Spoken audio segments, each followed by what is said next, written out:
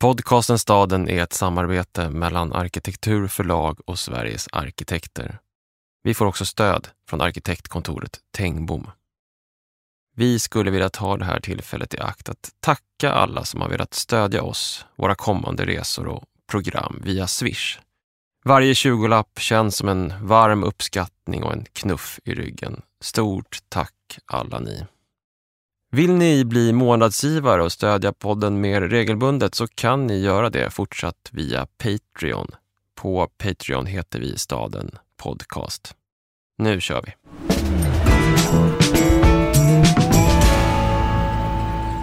Välkomna ska ni vara till ännu ett avsnitt i podcasten Stadens syskonpodd. Var kommer du ifrån?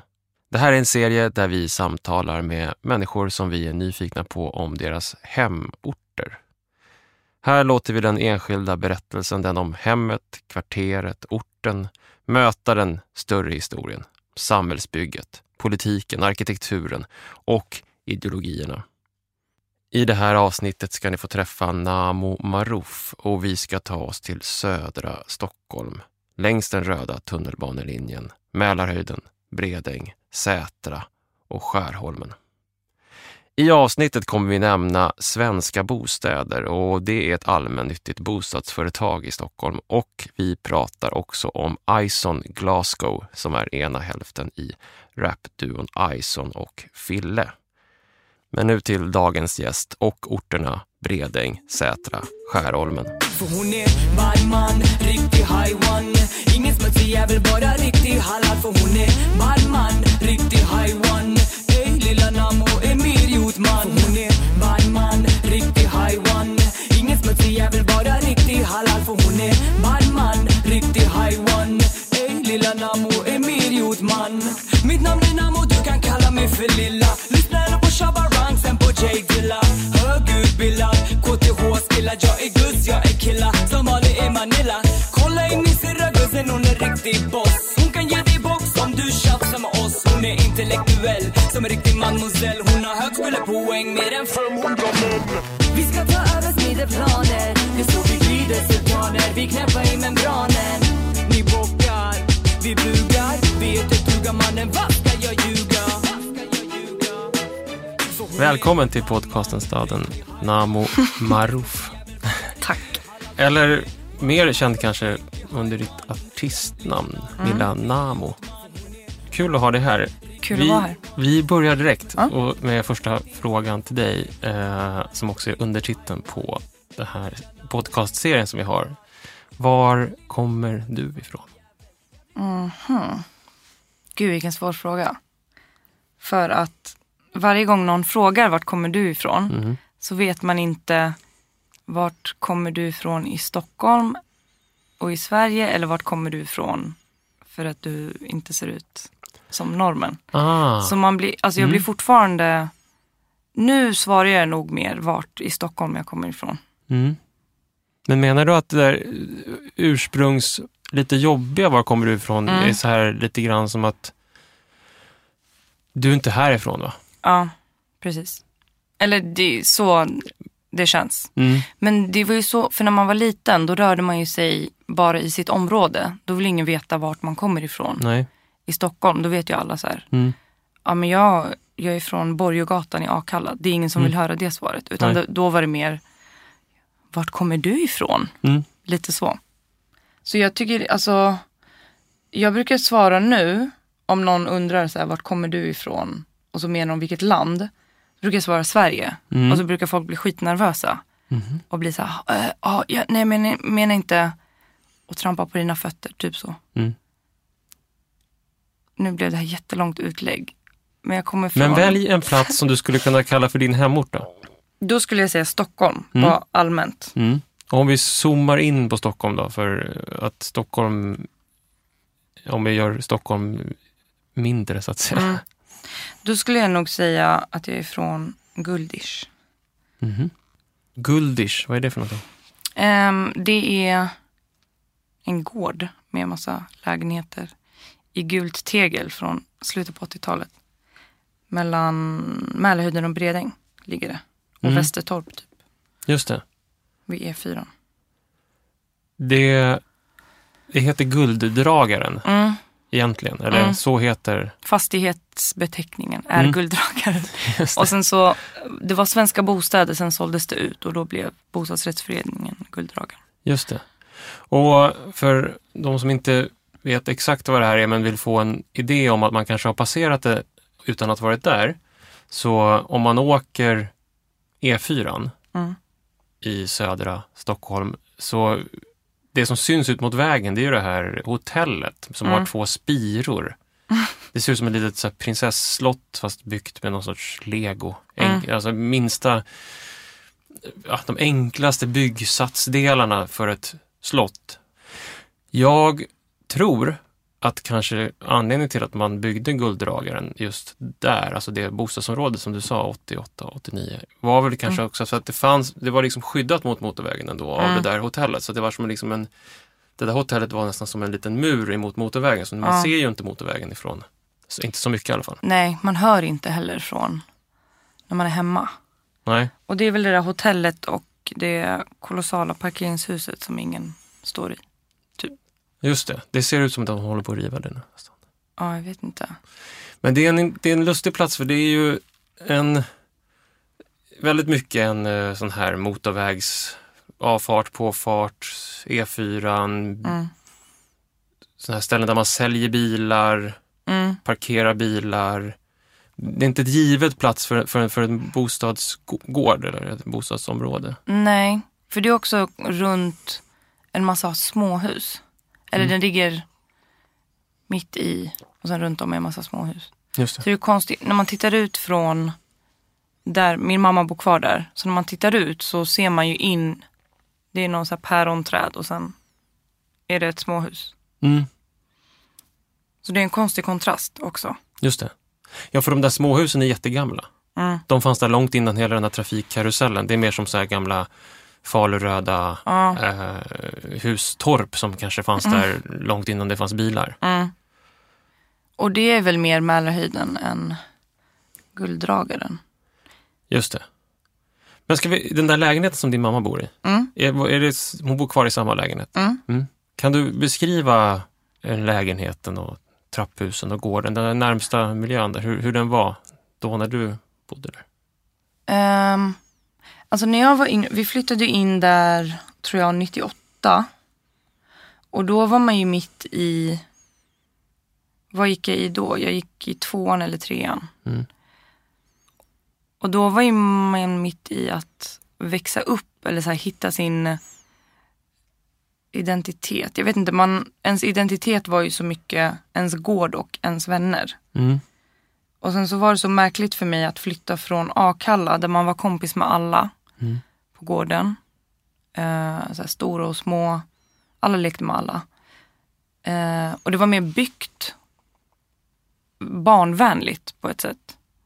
Till att jag hamnade i Gulddragaren. Det är lite mer utkastat här, lite mer isolerat. Ja, isolerat och sen det är liksom uppbyggt som en labyrint. Så man kände ingen från andra sidan gården. Alltså det fanns ingen, även om det fanns en mittgård så fanns det ingen solklar så här, mötesplats. I alla fall inte för den åldern jag var i då. Det hängde ju så här tonåringar och de hängde, det fanns så här basketkorgar förut som de tog bort sen. Men de hängde ju liksom på bänkarna och i basketkorgarna. Men jag hade typ 2 kompisar på gården från att ha 30 kompisar på gården. Så det var jättestor skillnad för mig att komma dit. Men vad intressant, för att jag tänker att jag tror att det sitter en sån här en vimpel på någon sån. Det är ett hus som har ett torn, precis som det där hotellet. Och högst uppe där sitter en vimpel där det står 1988. En sån här plåtvimpel. För att jag tänker att det där 80-tals arkitekturen ju gärna inte ville vara som Akalla. Alltså som 60- och 70-talsarkitekturen som var så här med öppna gårdar, man rör sig fritt emellan, utan att man var på jakt efter någonting mer så här halvprivat. En annan typ av att man tillägnade sig en plats på ett annat sätt. Det är inte alls så där att alla skulle röra sig överallt, utan att man just hade sitt lilla hörn, eller att det var mer som så där som bostadsgårdarna kanske var på 1800-talet att man hade sin gård liksom. Och det var min gård och sen så hade din gård där borta. Att det mer var så. Men jag trodde inte att det skulle märkas när det var, för det var ändå ganska, det är 200 lägenheter eller något sånt där. Ja. Men det blir ändå så lite grann att det skapas de här små halvprivata eller halvoffentliga platserna där man höll sig. Men sen tror jag också att jag kände mig väldigt ensam för att jag gick i en klass där alla kom från olika nationaliteter. Och jag kände mig inte speciell på något sätt när jag bodde i Akalla. På ett bra sätt. Alltså att jag var så här, men vi alla ser olika ut. Till att jag kom till en klass där jag var minoritet. Jag var typ den enda. Och sen var det en kille från Rumänien. Men sen var det liksom ingen... För jag gick i Västertorpsskolan och den skolan var väldigt... vad säger man? Homogen. Och sen fanns det förberedelseklasser där barn som inte kunde svenska, som precis hade kommit till Sverige, gick. Men sen var det liksom... Jag kände mig väldigt utanför. Det var inte... Helt plötsligt var jag annorlunda. Just det. Men det där kan jag förstå, för att den här geografin som Gulddragaren ligger i, där den då ligger vid motorvägen. Och sen så ligger då Västertorp, som var där du gick i skolan då. Till och med årskurs 6 då, eller? Exakt, till 6. 3 till 6 gick jag. Västertorp är ju så här svenskt folkhem. Stjärnhus, lamellhus, 40-tal, 50-tal med massa fina skulpturer och fontäner och konditorier, och det är så här. Lennart Hellsing tror jag bodde högst upp i höghuset i centrum och skrev om de här stjärnhusen och Opsis Kalopsis tittar ner på stjärnhusen. Det är någon sorts sån folkhemsidyll på något vis. Och så Mälarhöjden som är ju mer uppvuxet gammalt 20-30-tals villaområde. Och sen Bredäng som är mer, som byggdes 65, som är mer storskaligt eller något mer storskaligt stadsdel liksom. Så att det är ju, om du hamnar i Västertorp så hamnar du i ett sammanhang, men om du skulle ha hamnat i Bredäng så kanske det skulle varit ett annat. Den ligger liksom mittemellan de där två. Ja, för vissa barn på gården gick i skolan som tillhörde Bredäng. Så det var lite så 50-50. Så jag sökte mig väl mer till, alltså när jag hängde sen när jag blev lite äldre, mot Bredäng. För det var det som påminde mig om den här känslan jag hade från Akalla. Att jag kände mig mer hemma. Men det var också så här, jag var så kluven på något sätt. Men den där platsen inbjöd ju till den här kluvenheten bara genom var den låg, tänker jag. Att du kunde liksom, för jag var där nu och då stod det såna här skyltar med cykel. Så här 1,5 kilometer Bredäng och 1,5 kilometer Mälarhöjden. Man var alltså mitt emellan Mälarhöjden. Så. Verkligen. Och jag tror att vi som identifierade oss mer med Bredäng och den, vad ska man säga, typen av socialt umgänge. Alltså mer att man kunde hänga lite med vem som helst. Om någon frågade så sa man att man var från Bredäng. Och sen så brukade man retas att så här, nej men du är från Mälarhöjden. Okej, så det var men när man skulle identifiera, när du skulle liksom skaffa en sorts egen identitet, då valde du med Bredängsidentiteten. Ja, för det var där jag hängde mycket med min bästa kompis som var från Vårberg. Vi hängde i Skärholmens ungdomsgård och blev tonåringar där. Så det var väl den ungdomsgården som var en naturlig knutpunkt för mig. Och då, för att komma dit så gick man ju till Bredäng och tog tunnelbanan 2 stationer. På något sätt. Så det blev att jag naturligt drog mig dit. Men då var det också så här, vi var från 127, postkoden 127. Och så spelade det ingen roll om man var från Bredäng eller Bredäng, Vårberg eller Skärholmen. För det är som ett kluster av just det, de där orter som är likadana. Liksom. Ja, men som också byggdes liksom ungefär samtidigt längs med tunnelbanelinjen, röda linjen liksom mot alltså söderut. Ja, precis. Och 127 var då inte, om man bodde i Mälarhöjden, Västertorp, så var det ett annat postnummer? Ja, det är 126 och 129 är det väl. 129 är det nog mest. Mm. Men det är lite... Ja. Så det var konstigt. Det var mycket så här jag var så kluven för att till vilken plats jag tillhörde. För att i den åldern så var platsen så viktig del av ens identitet på något sätt. Hur då menar du? Eller varför? Jag tänker att det är så... Man vill identifiera sig med någonting. Och då blir man någon när man har en plats som man kan representera. Mm. Man blir någon utifrån platsen. För att om jag säger så här, men jag är från Bredäng och jag pratar med någon från Tensta. Mm. Då kan man direkt säga, men känner du den? Aha, känner du? Alltså att det blir, man blir del av ett sammanhang på något sätt utan att behöva förklara mer än att säga, jag är härifrån. Men det sammanhanget, Bredäng, eller den identiteten, hur skulle du beskriva den? Alltså jag hade ju mitt sammanhang i Bredäng. Och så fanns det finns ju såklart 1 miljon olika sammanhang. Men jag och mina vänner umgicks mycket i ungdomsgården och vi var intresserade av så här, dans och musik. Så jag hängde med mycket folk som dansade på den tiden. Så det är väl så. Alltså jag hade äntligen hittat folk som var som mig på något sätt. Och ungdomsgården i Skärholmen blev våran hubb. Just det. Vi var där väldigt mycket. Faktiskt. Kan du beskriva ungdomsgården? Vad var det för typ av plats? Det var en ganska blandad plats. Alltså det var mycket blandade människor. Dels var det vi som dansade och hade oss och var i studion. Sen var det typ grabbarna som gick dit för att spela biljard. Och fanns det väl folk som bara hängde i sofforna. Alltså det var väldigt mycket olika slags. Men alla fick sin egen space på något sätt. Det krockade inte. Nej. Utan alla var polare med alla. Det var en bra plats. Jag tror den fostrade många. För det fanns så mycket bra förebilder där som jobbade på ungdomsgården. Så den fostrade många människor på ett bra sätt. För att man hade förebilder utanför hemmet. Vilket jag tycker är jätteviktigt.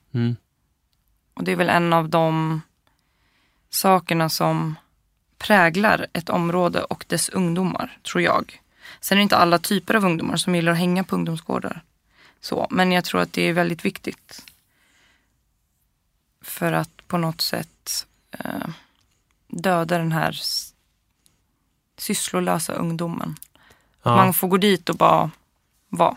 Men också, föreställa mig också, och det kan jag känna för egen del, de fritidsgårdar som jag gick till, det var ju att man, precis som du säger, det här med att identifiera sig med en plats, handlar ju också om att man befinner sig i något sorts gränsland där man håller på att göra slut med sin familj. Men ännu inte har träffat riktigt någon ny. Man vet inte riktigt. Man befinner sig på en tröskel på något vis. En tröskelplats. Den här fritidsgården är en sån bra sån här tröskelplats där man kan stå, vända sig åt ena hållet så ser man sin familj och så tittar man åt andra hållet så ser man kanske någon förebild eller någon annan möjlighet. Någonting annat som man anar som kan bli som man kan bli en själv så att säga i framtiden. Ja. Och att man får vara där då. Och att den platsen finns, tänker jag. För att om den platsen inte finns, då måste man skapa den själv kanske. Och det där gör man väl hela tiden. Då hamnar man kanske, jag vet inte, man hamnar bakom någon bensinmack i något skogsparti. Där är man, eller man hittar de där platserna alltid. Men det är ju bra om det finns sådana platser. Jag läste om Bredäng när det invigdes 1965. Apropå det du sa nu med den här platsen. Då stod det så här: målet för utformningen av centrumet har varit att genom koncentration av olika funktioner åstadkomma en förtätad miljö som ska underlätta kontakten mellan stadsdelsborna. Därför har gemensamhetslokalerna givits en framträdande placering i centrumbilden, vilket uppväger den annars vanliga kommersiella överbalansen.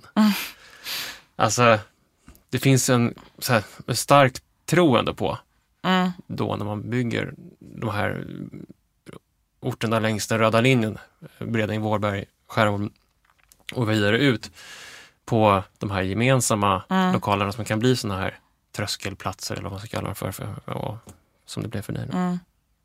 Ja, och jag tror att, för jag hängde inte mycket i ungdomsgården i Bredäng.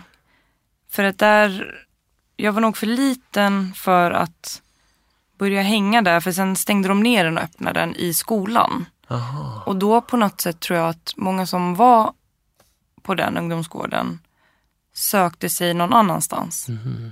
För då blev det blev liksom inte samma grej så. Ja, då blev det Skärholmen som blev den som blev kvar. Precis, och i Skärholmen där var ju ungdomar från Vårberg och Bredäng och Skärholmen på samma plats. Och jag tror också det blev en hubb för att Skärholmen centrum, det var liksom mittpunkten av de 3 tunnelbanestationerna på något sätt. Och vi hade en dansgrupp som leddes av en av mina bästa vänners stora syster. Och vi var från alla 3, liksom, alla 4 områden. Så det var Sätra, Skärholmen, Bredäng. Och då fick man ju kompisar runt om på något sätt utan att behöva gå i samma skola. Så det var, man visste ju så här, men hon eller han är från Sätra. Hon är från Vårberg. Om man ska stanna kvar lite i det här med de här olika gränserna, för att det finns ju en uttalad gräns här som märks när du beskriver, och det är ju ändå gränsen mellan Bredäng och Mälarhöjden Västertorp så att säga, som är, för att jag vet inte, i fritidsgården i Skärholmen var det även folk ifrån Mälarhöjden och Västertorp där, förutom du då? Nej, alltså det var det väl säkert, men det var inte, jag tror inte det var en naturlig, alltså kids från Mälarhöjden och Bredäng hängde inte, för att det är sådana kontraster. Och jag tror inte jag att de gör nu heller. För det var så här, man hade olika intressen och alltså fritidsintressen. Det är jättehemskt, men det blir ju så när man är liten, så här, lika barn leka bäst på något sätt. Att träffas man inte naturligt så kommer man inte bli kompis. Nej. Går man inte i samma klass så finns det ingen naturlig mötespunkt. Om man inte ens hänger på samma fritidsgård så blir det jättesvårt. Så det finns inte, alltså mellan Mälarhöjden och resten av, alltså Bredäng, Sätra, Vårberg, Skärholmen, det finns ingen naturlig mötesplats på något sätt.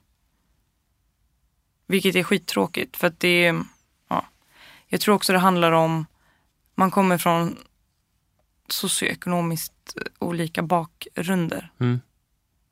Och jag tycker det är bra då ska man ju gå i samma skola, men jag vet inte. Rent teoretiskt så skulle ju Gulddragaren kunna vara en plats, alltså jag menar, den ligger ju verkligen mitt emellan.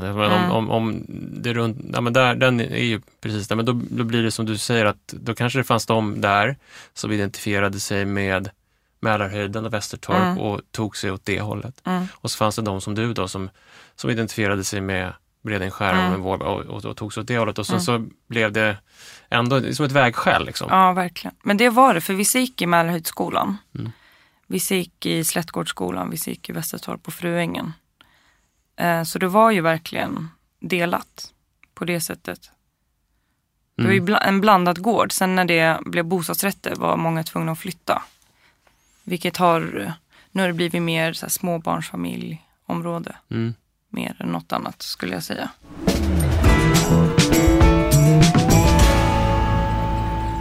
Jag tänker på det där med Mälarhöjden. Min pappa gick i Mälarhöjdsskolan på 20-talet.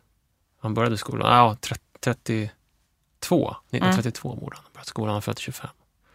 Och hans mamma och pappa, min farmor och farfar, byggde ju sitt hus i Mälarhöjden 1922.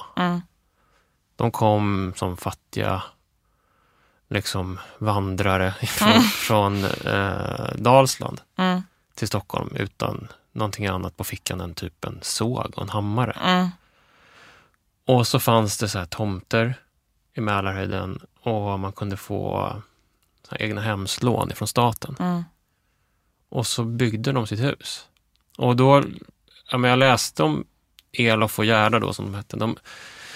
Jag läste det som de mötte, det här tomtförsäljningsföretaget. Då stod det så här att här kan den energiske mannen utan större kapital men ofta ägande praktisk duglighet och yrkeskunskap inom byggnadsfacket skaffa sig ett eget hem. Wow. Så att det var ju liksom egendoms- och närmast liksom kapitallösa människor som byggde sina hus där i Mälarhöjden. Och sen så under deras livstid, min farmor dog 1988 samtidigt som de byggde Gulddragen. Så förändrades liksom allt. Där de bodde var plötsligt... Ja, men vi sålde det där huset, jag kommer ihåg att det var hisnande när vi sålde hennes hus 88 för 1 miljon eller något sånt där.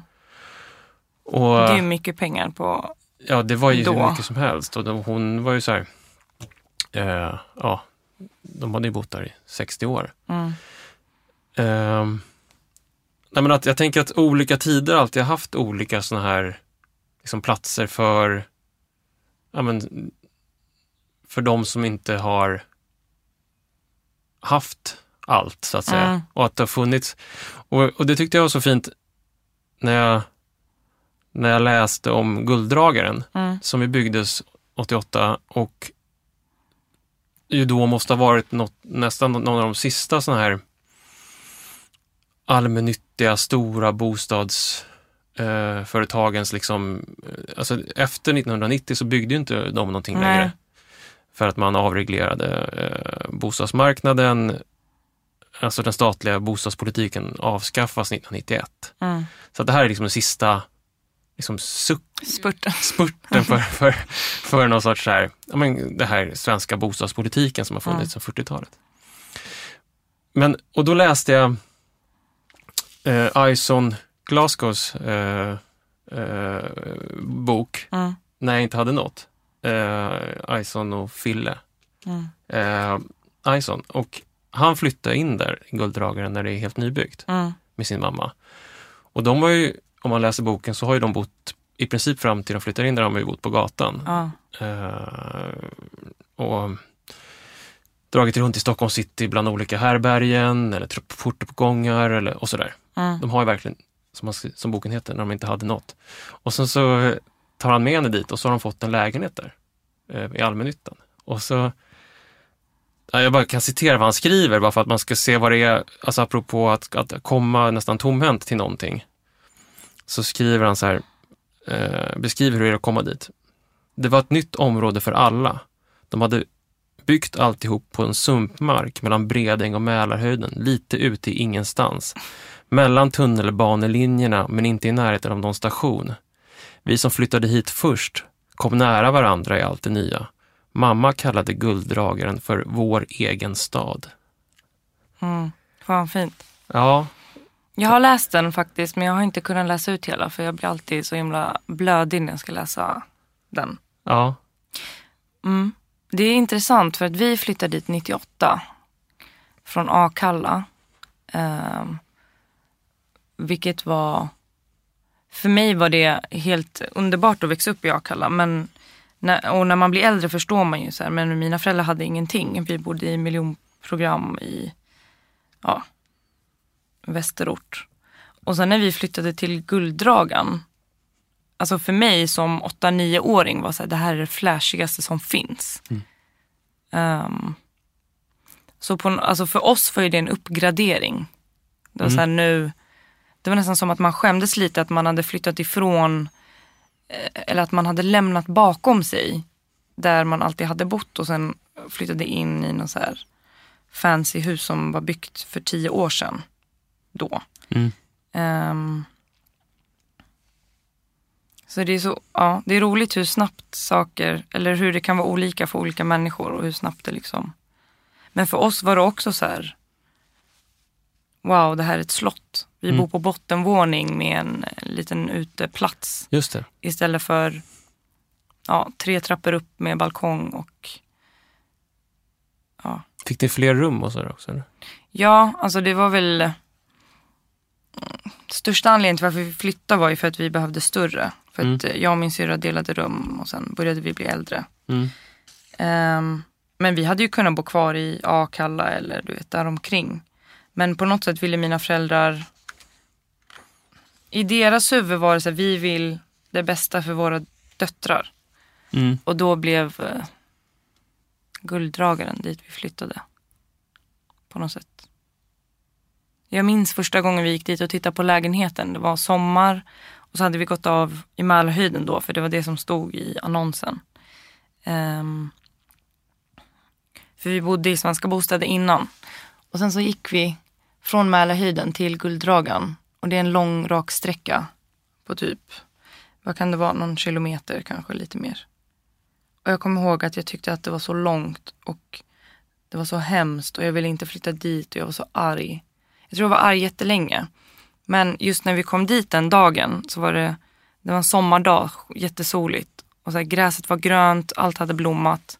Och det såg så perfekt ut. Och så kom vi dit till lägenheten. Och så var det verkligen så här, vi kom in och så var det en, om man tänker sig, nu gillar jag inte det ordet, men så här, en IKEA-kärnfamilj. Så här, mamma, pappa, så var det 2 eller 3 barn, jag vet inte. Och det kändes så främmande på något sätt att så här, hit ska vi flytta. Men vad tror du att det var för vad var det hon ville ge sina döttrar, din mamma? Jag vet inte, bättre uppväxt på något sätt. Alltså att man har väl en ambition att ens barn ska ha det bra. Och sen har man ju olika föreställning om vad ha det bra är, såklart. Men just då, 98, så var det som var ha det bra, enligt mina föräldrar. Vi kom till någonting som var bättre än där vi hade kommit ifrån. Men det tyckte ju inte jag och min syster. För vi saknar ju alla våra kompisar. Men sen nu när du tittar tillbaks på det, eller när du själv så kan liksom, kanske känna så här, se på det som en vuxen så där. Vad exakt bestod det där bättre i? Eller var det någonting man flyttade ifrån eller var det någonting man flyttade till? Vad var liksom... Jag tror man flyttade ifrån. Att det började bli... Jag vet inte. Alltså jag tror Akalla fortfarande är en bra plats för barn att växa upp i. Fast jag vet inte. Det är kanske min idylliska idé om Akalla. För att det är så här miljonprogramshus och sen finns Akalla by som är som små stuge, 4H-gård. Och så finns det Akalla trädgårdsstad. Alltså det är en bra blandning på något sätt. Men jag vet inte. Alltså mina föräldrar hade bott i Rinkeby, Vällingby. De hade bott i alla möjliga sorters små studentlägenheter med delat kök när de kom till Sverige och så här. Jag tänkte bara att de ville komma bort från höghuslivet på något sätt. Ja, för det tycker jag man känner ju där när man går där vid Gulddragaren, att det är ju just de här marklägenheterna som du beskriver, att man har liksom en liten uteplats, man kan ställa ut en utemöbel liksom, och sen går det också rakt ut på gräset liksom, att det finns ju men lite radhuskänsla kan man ju nästan få, men då som det verkar nästan som att det är en liten det är en liten klassresa ändå, så man kan, nu kan vi få det lite bättre för att vi har gjort det här andra. Så. Men det var det nog absolut. Men det märkte man också rent socialt, så var det en resa. För att från att vara vänner med sina grannar och säga hej till alla, till att komma till Gulddragaren där det inte var naturligt att säga hej till sina grannar på samma sätt. Och jag vet inte om det var för att vi var nya eller... Men det verkar som att det var en ganska stark, om man läser Isons beskrivning så beskriver, alltså det fanns någon sorts nybyggaranda där kanske 10 år innan ni flyttade dit, och den kanske var ganska etablerad och kanske delvis svår att komma in i också, kan jag föreställa mig.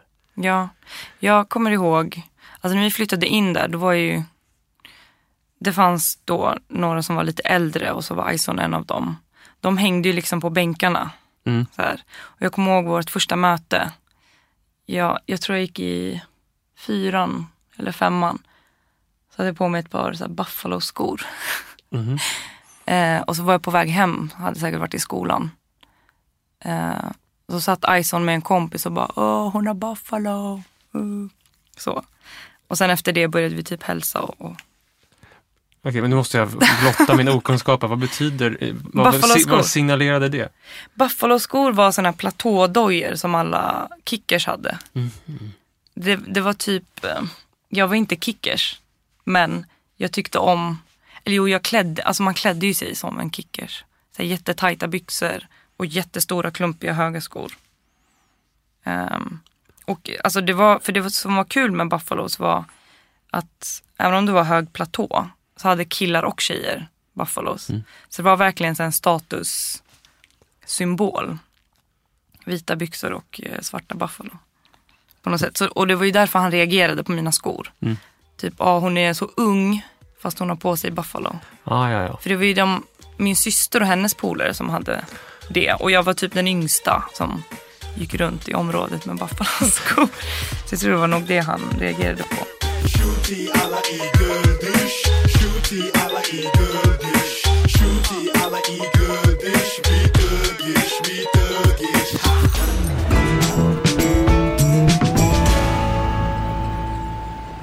En sak som jag tänkte på för länge sedan när jag hört din musik, när jag hörde den första gången ska jag säga snarare, det är ju det här begreppet orten.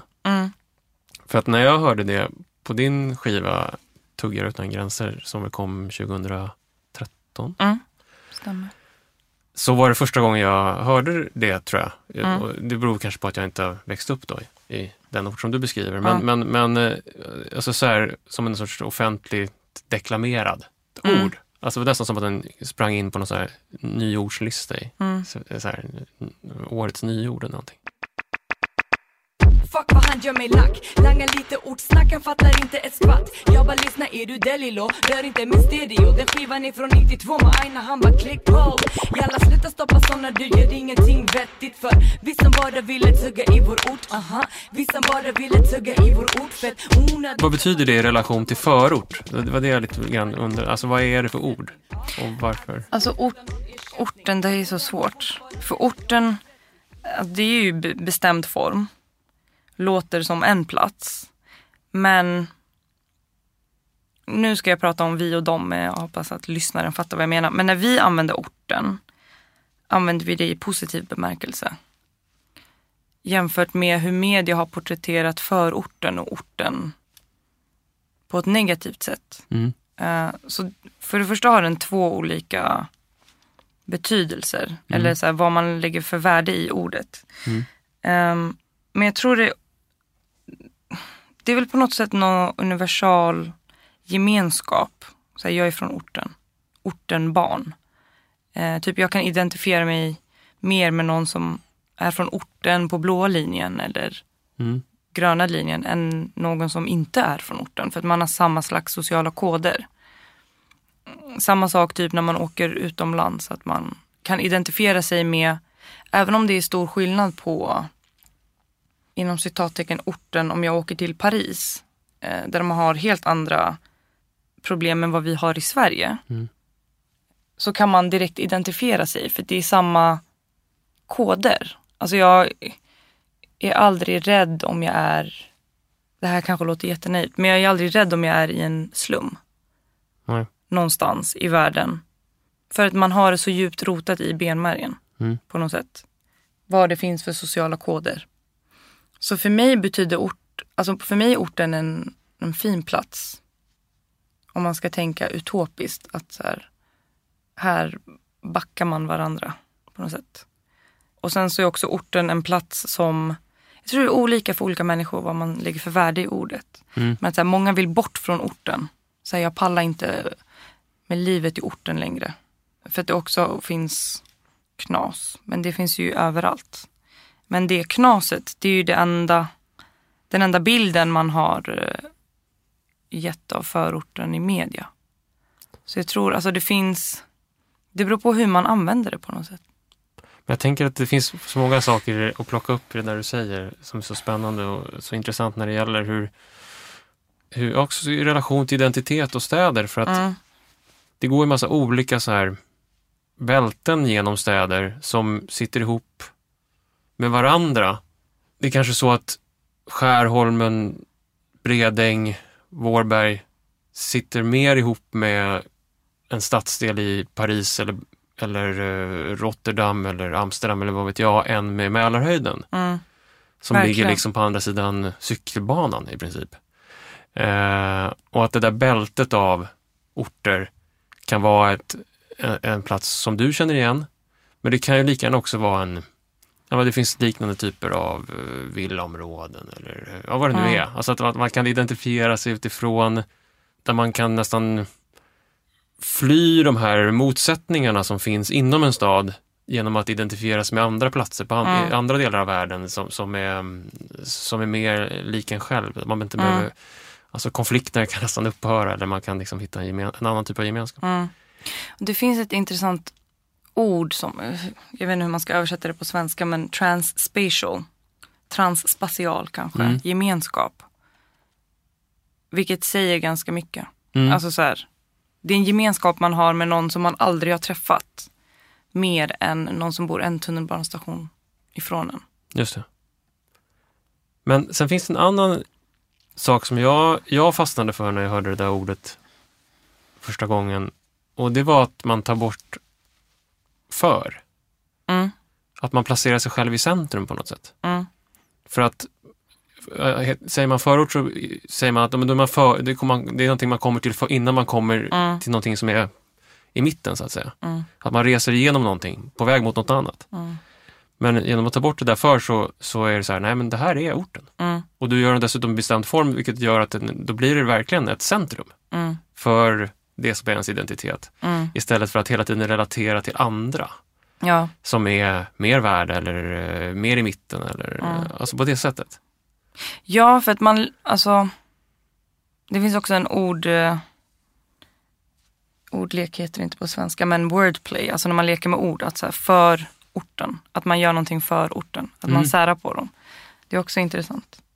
Men ja, alltså orten för mig är någonting positivt. Och sen säger man förort.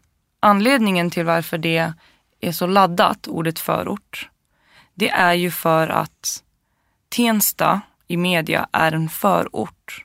Men en annan rent geografiskt förort, som till exempel, vad ska man säga? Saltsjöbaden är inte en förort i media. Och Tensta är en miljonprogramsförort. Ja, det är ju dubbel. Ja, alltså alla vet att Tensta är Tensta om man bor i Stockholm, om det är så här lokalnyheter. Det finns ingen mening i att säga, det blir, alltså man tar bort det objektiva från nyheten och gör det väldigt subjektivt genom bara en rubrik. Förorten brinner, eller förorten si och så. Och det är så intressant, för att det är det som gör jag blir arg typ. För det finns ingen mening i att använda sådana ord. Det är ingen information som man egentligen behöver. Nej, verkligen inte. Det är en inte. stadsdel, den heter Tensta. Ja. Det räcker. Ja, men så är det ju naturligtvis. Det finns ju andra sådana där ord. Jag kommer ihåg när jag kikade på så här, när uppger man att ett hus är ett hyreshus till exempel. Det är så här, men det är oftast i samband med olika mordfall eller våldsdåd. Utanför hyreshuset smäll, eller det är aldrig någon som säger det, men utanför bostadsrättshuset. Nej. Så det är som det är ingen information som egentligen är, alltså den är inte ens. Men då tänker jag så här, istället för att säga hyreshus, säg då där det bor folk som har det sämre ställt, för det är det man säger på något sätt. Det man vill säga, eller det är så man målar läsaren. Var hellre ärlig, så kan man öppnar debatt, jag vet inte, någonting. Nej, men jag förstår. Det finns en tredje grej där som jag tycker med det där ordet. Och då tänker jag på en låt som du hade med på din skiva som heter Alla fel på samma gång. Nu läser jag här, jag rappar inte. Men min kompis lillebror sa att han älskar Labyrint. Det är då en musikgrupp från en annan ort. Gottsunda, va? I Uppsala. Han vill stanna kvar i förorten resten av sitt liv. Försöker säga till han, det finns så mycket mer som man kan bli. Men har man aldrig sett något annat är det svårt att veta vad man vill.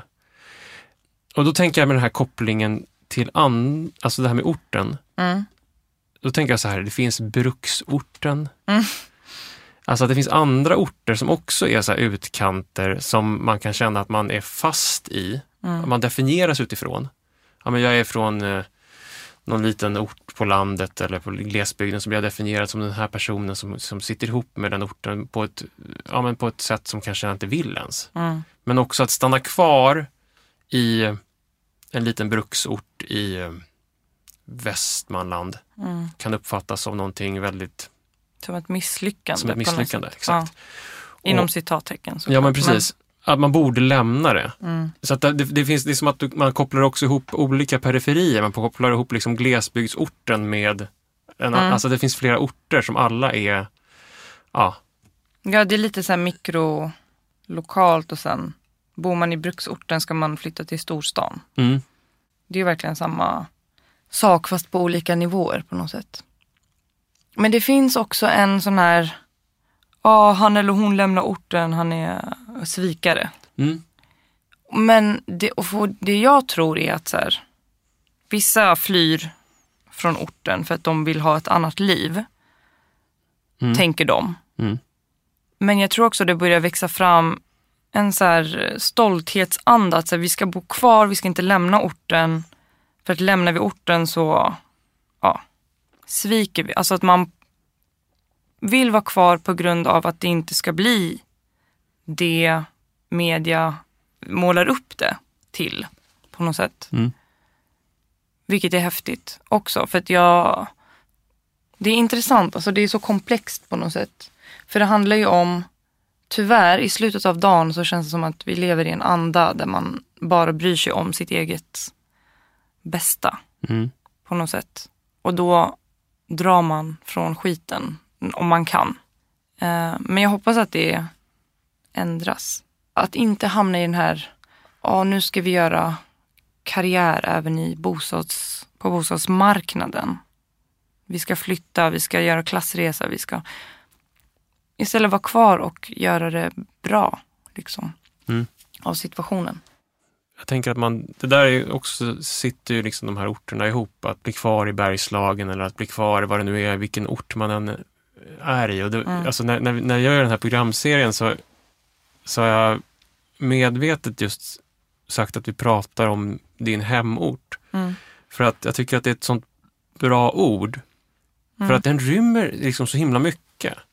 En stad, alltså alla har en bild av, om man säger så här, din hemstad, och då skulle du säga Stockholm då kanske. Men om jag ska kunna prata om både Malung och Gulddragaren eller Bredäng eller Skärholmen och Skärblacka eller Norrköping eller vad det nu är, så blir det så här, hemort blir ett bra ord, för att det alla får plats i det här ordet på något vis. Jag tycker det är praktiskt på det sättet. Verkligen. Så att jag skulle vilja tacka dig för att du lärde mig det där ordet. Varsågod. Det är ett bra ord. Men orten är ju inte en plats. Det är flera platser. Fast det har ett gemensamt socialt kännetecken på något sätt. Orten barn. Ärligt, shuno eller gadi, spelar ingen roll för det är orten jag är kär i. Ärligt, shuno eller gadi, spelar ingen roll för det är orten jag är kär i. Formade som min ord, formade som min träd, formade som min ord, formade som min träd.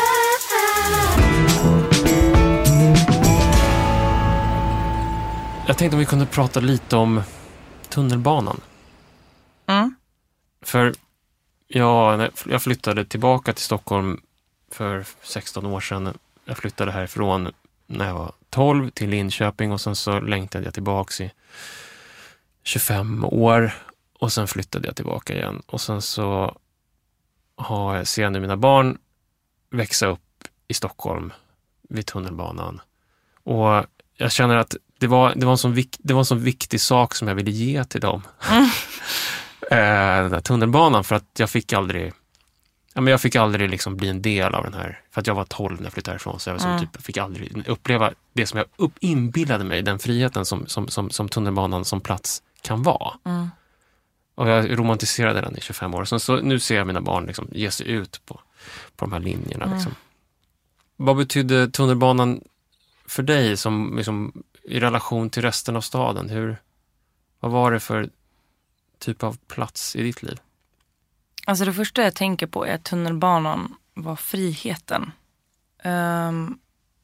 Mina föräldrar hade någon sjuk tillit på något sätt till mig när jag var liten. Alltså jag kunde åka till stan när jag var 11-12. Det är jättekonstigt om jag tänker på det idag. Eller jag vet inte om det är vanligt att man låter sina barn åka in till stan. Ingen.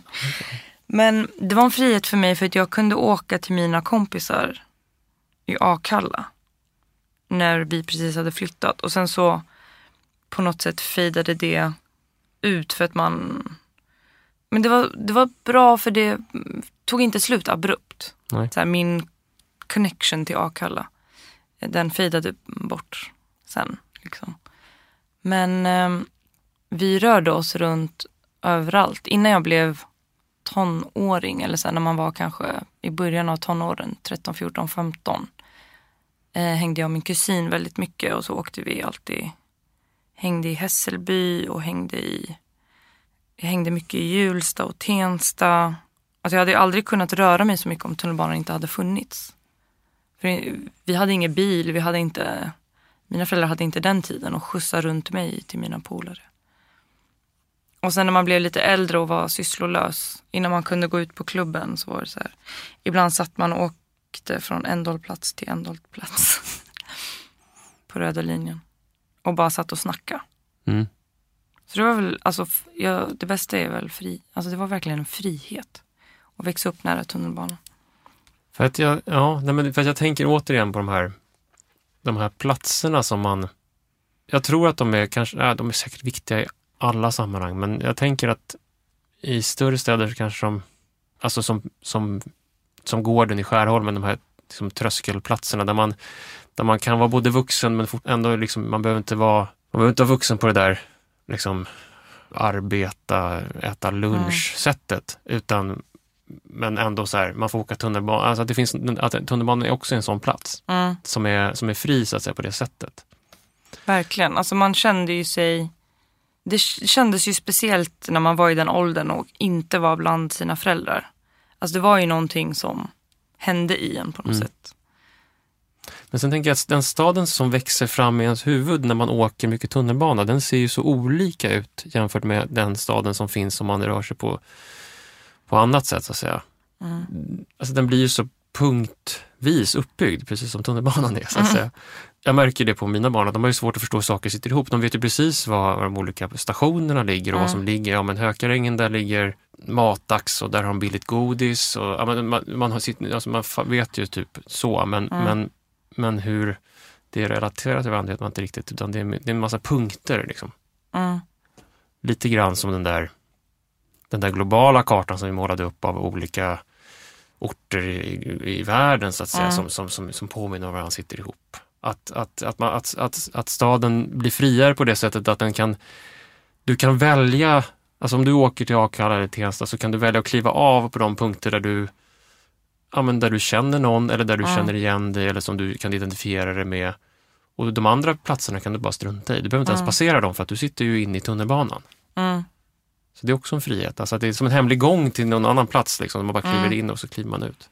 Lite så här Narnia. Men jag tror, alltså det tror inte jag tänkte på när jag var liten. Faktiskt. Nej, det är sånt som jag sitter och analyserar fram. Men det var ju enough avstånd för att man skulle märka skillnaden i hur folk var och pratade. En av mina närmsta vänner då bodde i Hjulsta. Och i Hjulsta var det ju helt annorlunda mot hur vi pratade i Skärholmen. Alltså så det var ju som att stiga in i en annan värld. Och det märkte man. Men jag tänkte ju inte på att det var någon geografisk... Nej just det, för Skärholmen då är du liksom söder om stan och Hjulsta så har du åkt liksom bytt till blåa linjen och åkt nordväst. Så det är ju ändå, det är 40 minuter eller någonting kanske om byt och sådär också. Exakt. Ja. Så för mig var det ju en helt annan värld på det sättet. Men jag tror inte man tänker mer, alltså man analyserar inte sånt i den åldern utan man bara har kul typ. Umgås. Men det var ju lite så här spännande att komma till en annan plats där allt var lite annorlunda. Och sen i min egna ort hade man en viss slang. Och sen när man kom till Hjulsta så pratade folk annorlunda mot hur vi pratade. Kunde du plocka hem språket lite därifrån då? Prova? Alltså man snappade upp av varandra såklart. För språket kan liksom resa med tunnelbanan också, tänker jag. Ja, verkligen. Alltså det är ju fortfarande ibland man stöter på någon från Blå linjen eller från Solna som också har sitt eget slang. Att de säger att det här ordet kommer från oss. Så man säger nej, men det kommer från Röda linjen. Alltså du vet, det finns fortfarande sådana här, man kan tjafsa om vart slang kommer ifrån. Mm.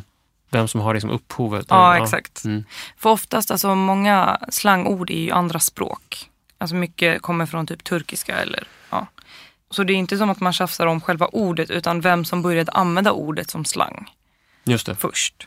Ja, men för att det där, jag pratade i ett annat avsnitt här med en arbetarförfattare som heter Aino Trosell om Malung. Och de här vandringskvinnorna som lämnade Malung på hösten för att arbeta i Stockholm. Och de bar ju med sig sitt språk till Stockholm. Och när de träffade andra från Malung i Stockholm så då visste de att ja, men vi har det här språket tillsammans. Det var en trygghet liksom. Det är vi från Malung eller vi från Dalarna som vi kan liksom, vi alla liksom borta hemifrån men vi kan vara hemma i vårt språk. Så att det där identitetsskapande utifrån plats och språk det är ju så otroligt starkt även när man reser helt säkert när man inte reser från Malung till Stockholm utan man reser från Skärholmen till Hjulsta liksom, att det också är så här. Eller typ Skärholmen till Norsborg. Också 2 helt olika slang. Kanske fler ord som är nära, men det är också, det är speciellt det där med språk och hur, det är intressant också att viss typ av slang anses smutsa ner språket och annan slang från kanske andra städer inte smutsar ner språket. Och sen tror jag också så här, ju längre tiden går ju mer glömmer man att ett ord är slang. Det är kul för att ibland kan man sitta på tunnelbanan och om jag inte vill att någon ska förstå kan jag prata slang med min kompis. Och det är fortfarande svenska. Men man gör det för att någon inte ska förstå vad man säger. Och är det en slang som nu uppdaterar du den? Eller kan någon som är från typ Skärholmen som är 15 nu känna att men det där är en typiskt tidigt 2000-tals Skärholmen-slang? Ja, så jag är så rädd för det där. Alltså jag tror jag använder mindre slang nu när man blir äldre och så här. För att, i och för sig, jag pratar inte likadant på jobbet som jag gör med mina kompisar. För då är jag mer avslappnad som alla andra, tänker jag. Men jag snackar ju mer icke-slang nu än vad jag gjorde förut. Och jag är så rädd för att inte uppdatera mitt språk slangmässigt, vilket händer redan. Men jag tänker att musiken, alltså man hör alla nya typ rappare kommer med nytt slang. Det är väl så jag får lära mig, tänker.